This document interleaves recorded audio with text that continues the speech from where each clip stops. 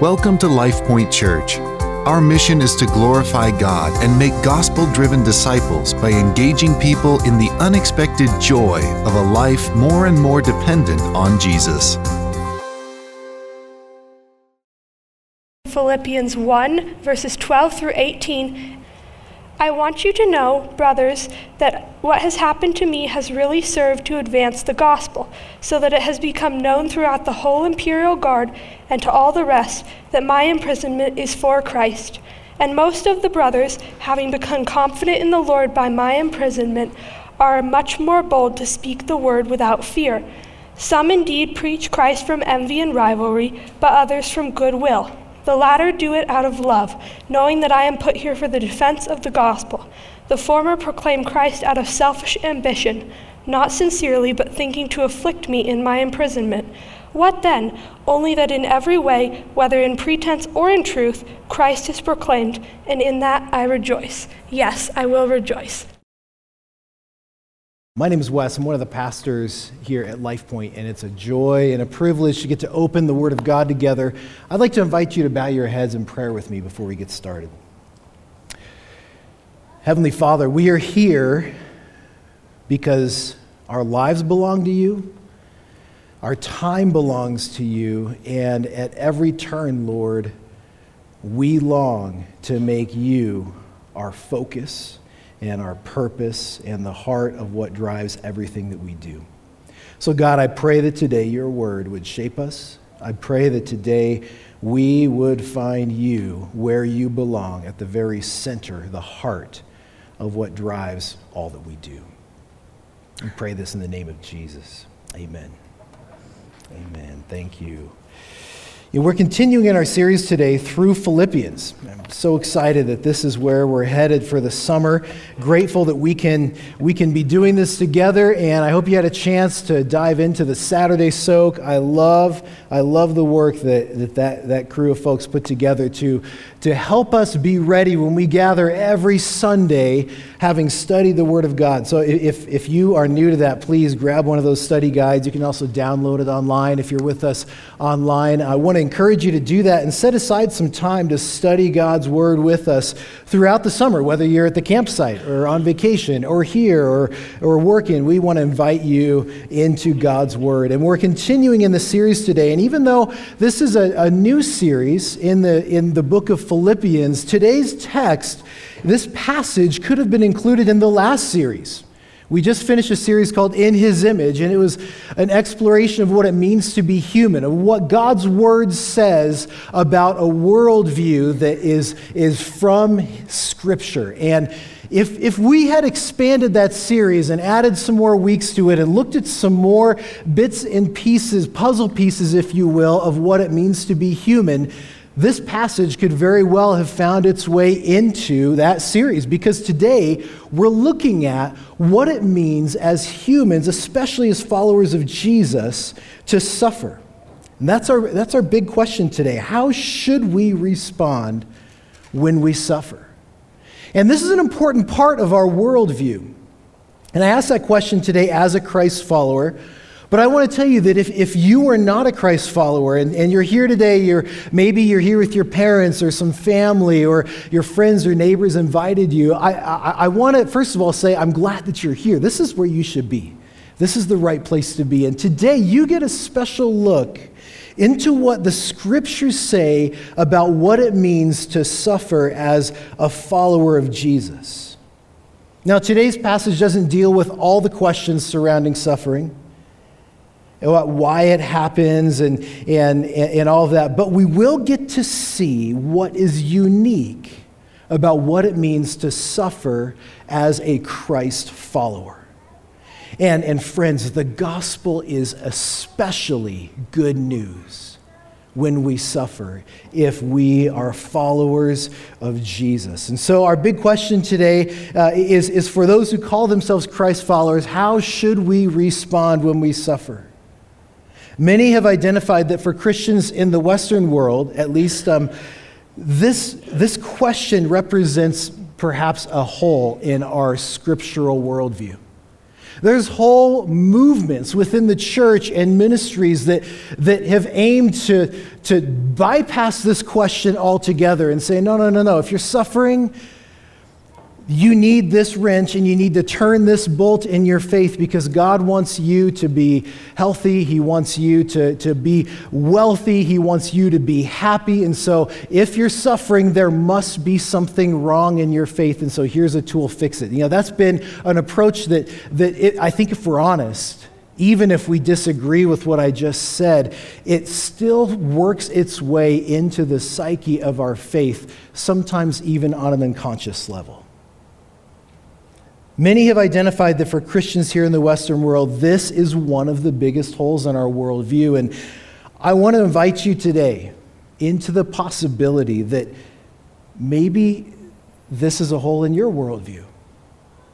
And maybe God today wants to change the way you think and approach suffering so that you can know his heart.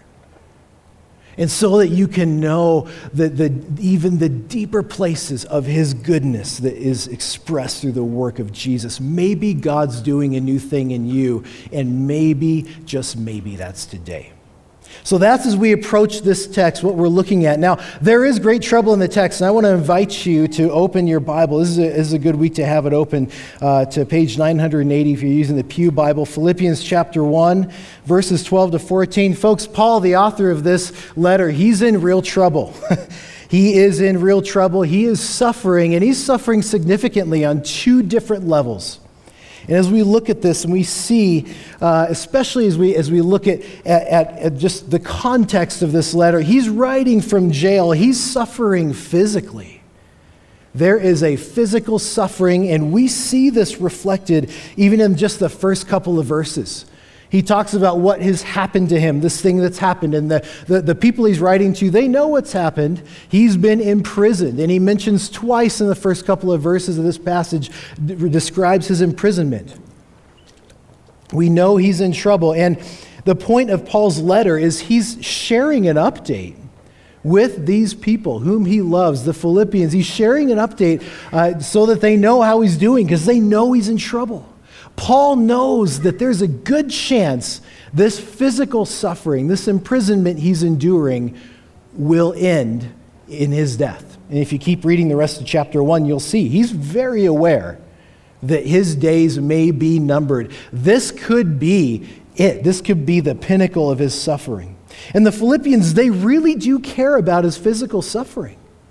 In fact, they sent, and you can see this, we'll explore this more throughout this series in chapters 2 and 4.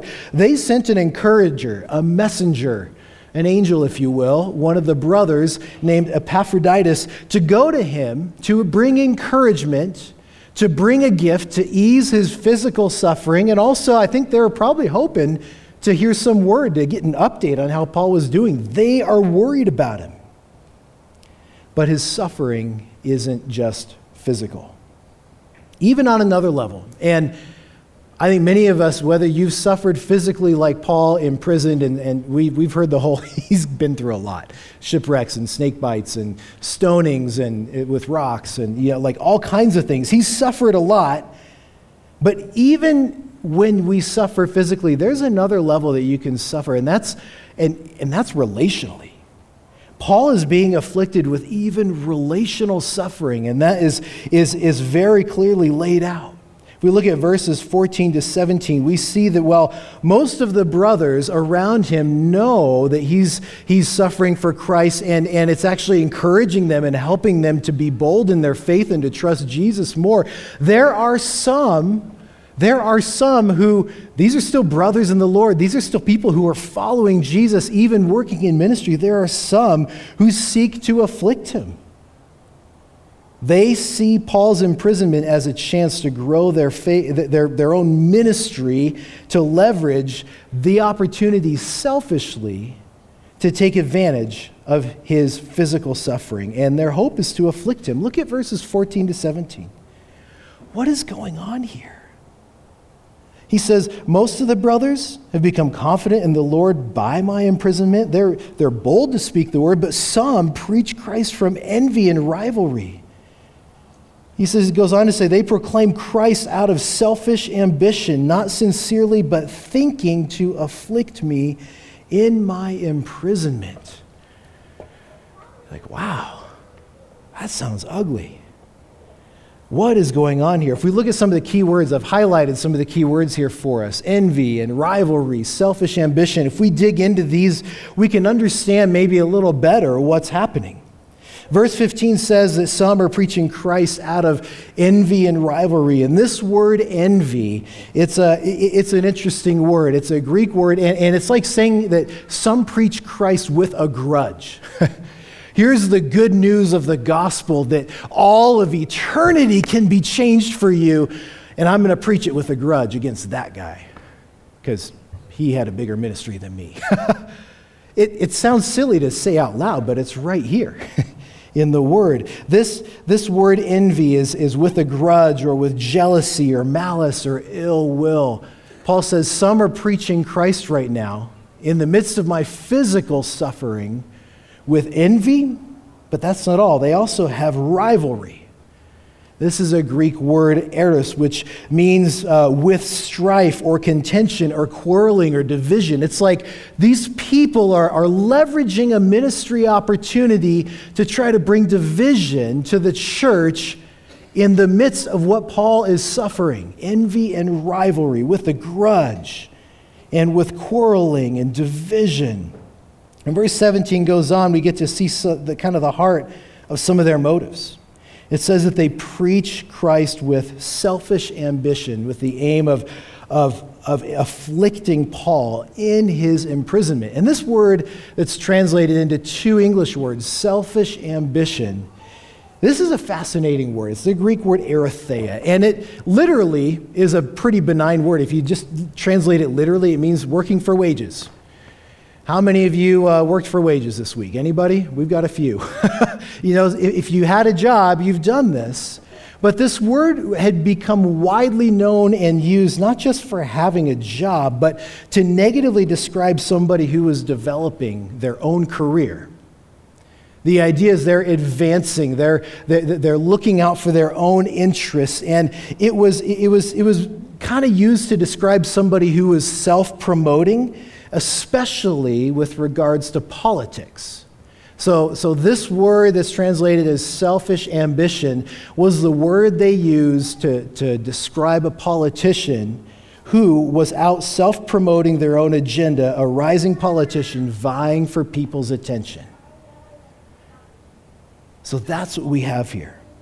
And Paul's very careful, if you look through this passage, to contrast those who are preaching Christ with a platform of greater faith and boldness, setting aside fear because they're saying, hey, if God's taking care of Paul in prison and he's using that in prison, then maybe he could use me too, and maybe I don't need to be afraid. And they're stepping forward and they are preaching the word of God from this place of increased faith. There's a contrast between them and those who are preaching with this selfish ambition, this self-promotion, and they're aiming to stir up division, and they're doing it because they're holding a grudge because maybe they don't like Paul. We don't know all the details of that conflict, but there's a great contrast of someone who's unwilling or unable to work through differences they may have with others in the church, who would rather, under the cover and the guise of ministry, advance their own plan and agenda in a way that is like,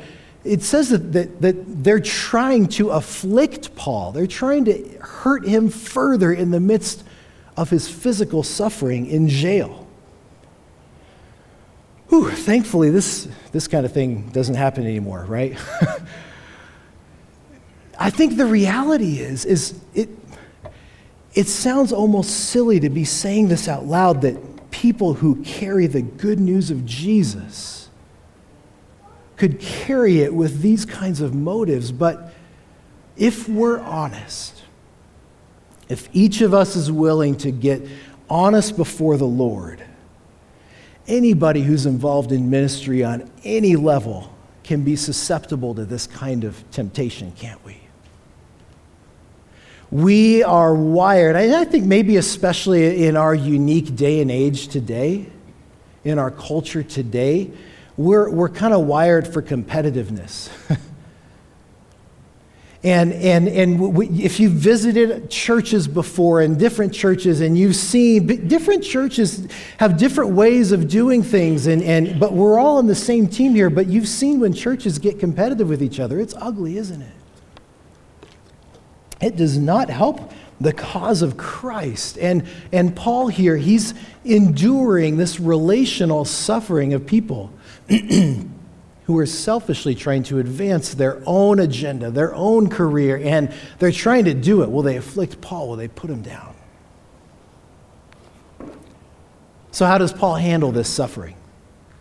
How does he respond? How does Paul deal with this kind of suffering? And my hope is that as we explore Paul's response, that maybe it can help us understand how we should respond in the midst of our suffering.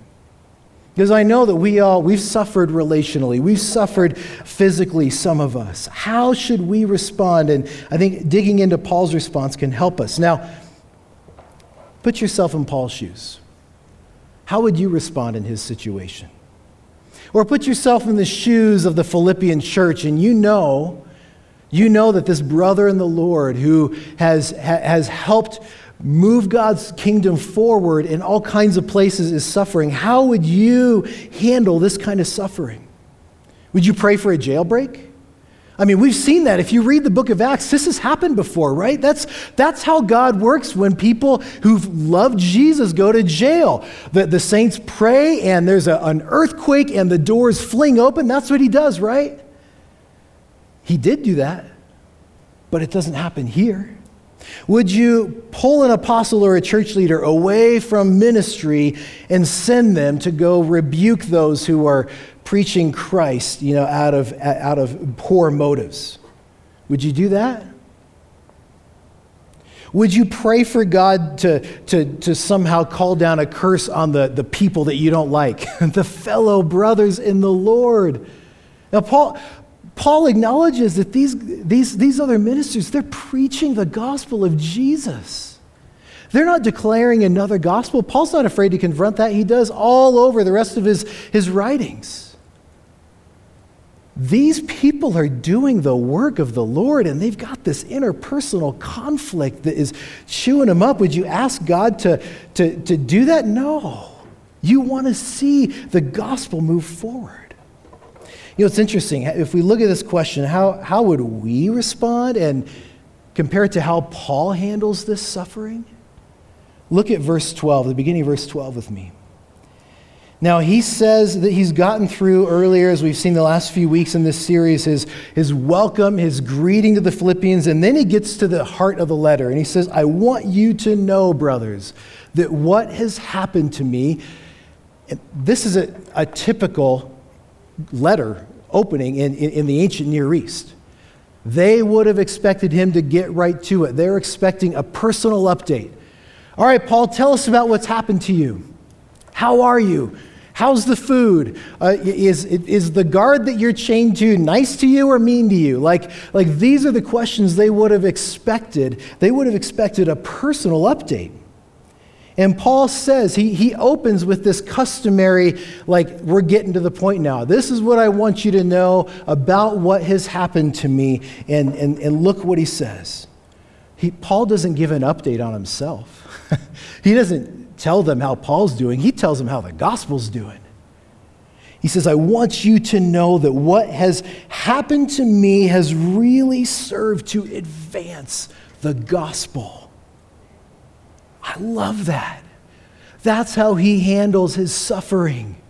He doesn't even tell them about the stale bread that they feed him every day. No. He says, I want you to be assured the most important thing you need to know, this may end in death for me. You guys know I'm on death row. This may be the last thing I write, and you have got to know that all of this suffering has only served to advance the gospel of Jesus. He doesn't give an update on his circumstances. He gives an update on the gospel. This word advance that he uses is a Greek word that I love this word. It refers to the progress that an army or an expedition would make. Imagine advancing through a jungle. This word advance, literally, the verb form of it is like how you describe somebody with a machete hacking their way through the undergrowth. This is like a word, this advance, it's like overcoming obstacles. We are moving past what held us back.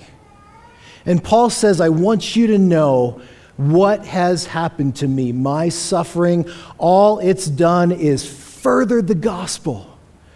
We have broken new ground with the gospel because of this suffering. That's what he's telling him. That's the update. And then we see in verse 18, look at where he lands. He's on death row, folks. And in verse 18, he says this, he says, what then? In response to all of this suffering, even the brothers who have turned their backs on him, and the being chained to the guard, and bad coffee every morning, like his suffering is bad. And he says, what then? All he cares about, only that in every way, whether in pretense or in truth, Christ is proclaimed, and in that I rejoice. Yes, I will rejoice. How is he doing? He's about to die. What are his circumstances? He's chained to a Roman guard, and people have turned their backs on him, and he is rejoicing, my friends.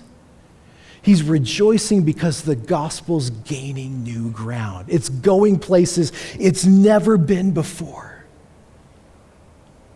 And all he cares about is seeing the gospel move forward. Paul has made Jesus his only agenda, even in the midst of suffering. He doesn't ask them to pray that the circumstances would get better. He doesn't even ask them to pray that the people that are afflicting him would stop. All he wants is their work in the gospel to advance it. All he wants is for the gospel of Jesus to move forward. And it's amazing. He makes Jesus his only agenda as he suffers. I wish he were here. I'd give him a high five. That's pretty awesome. So how does God handle this suffering?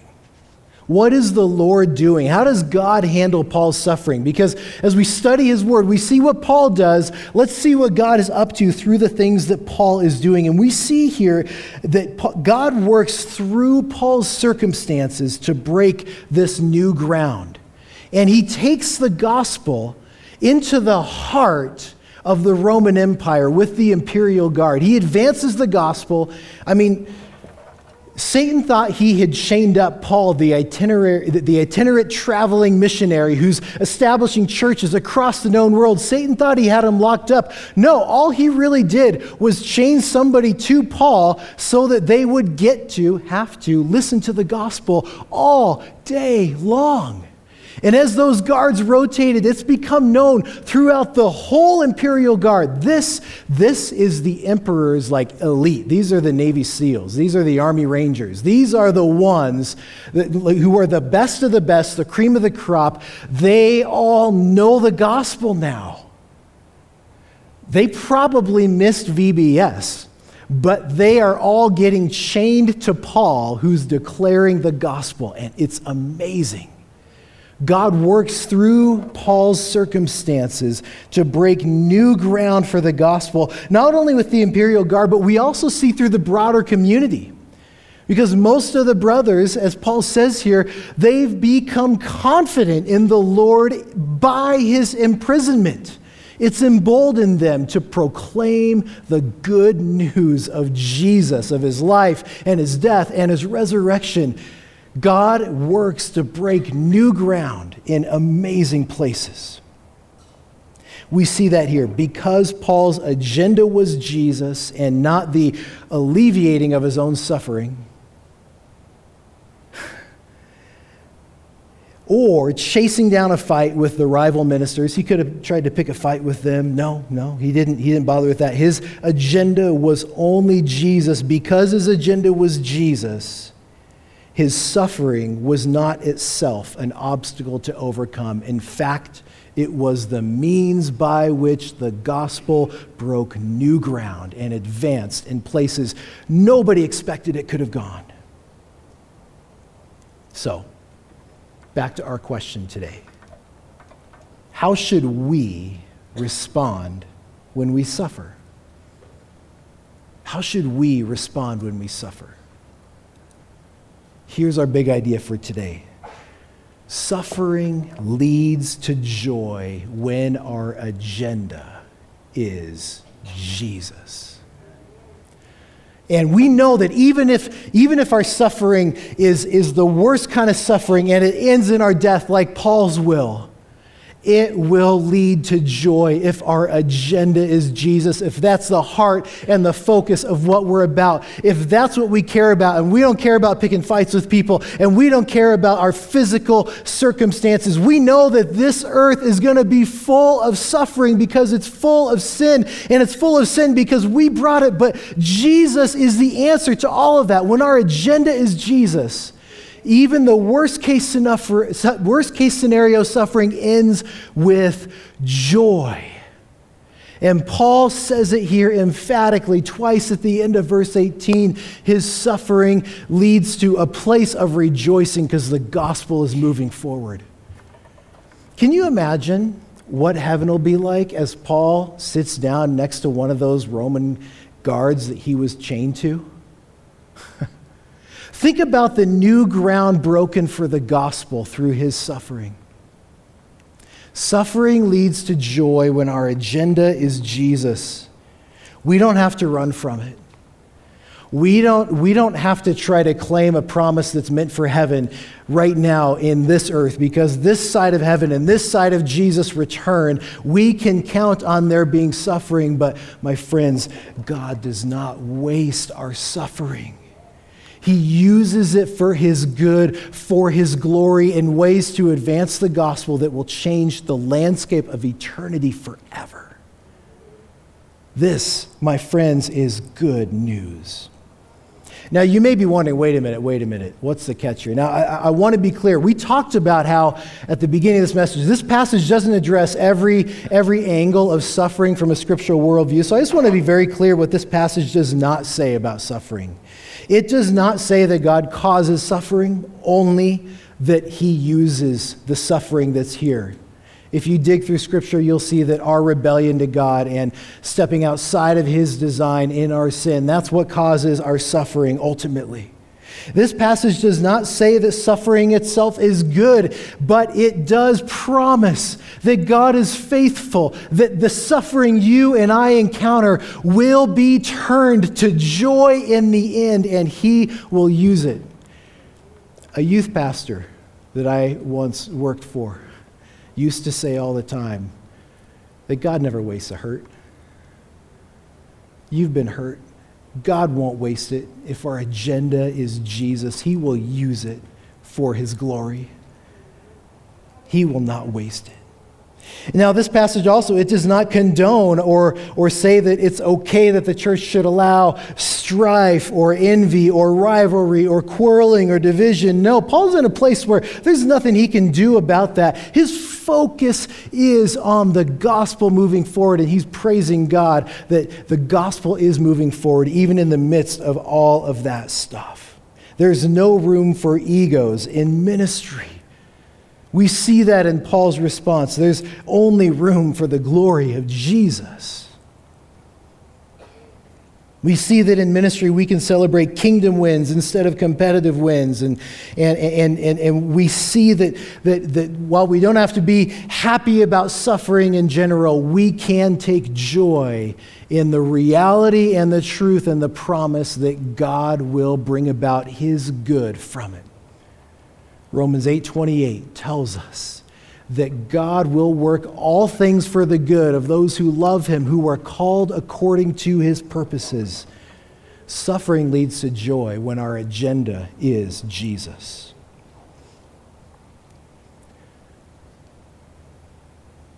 Christ followers, if you call yourself a Christian today, what does your worldview look like when you encounter suffering?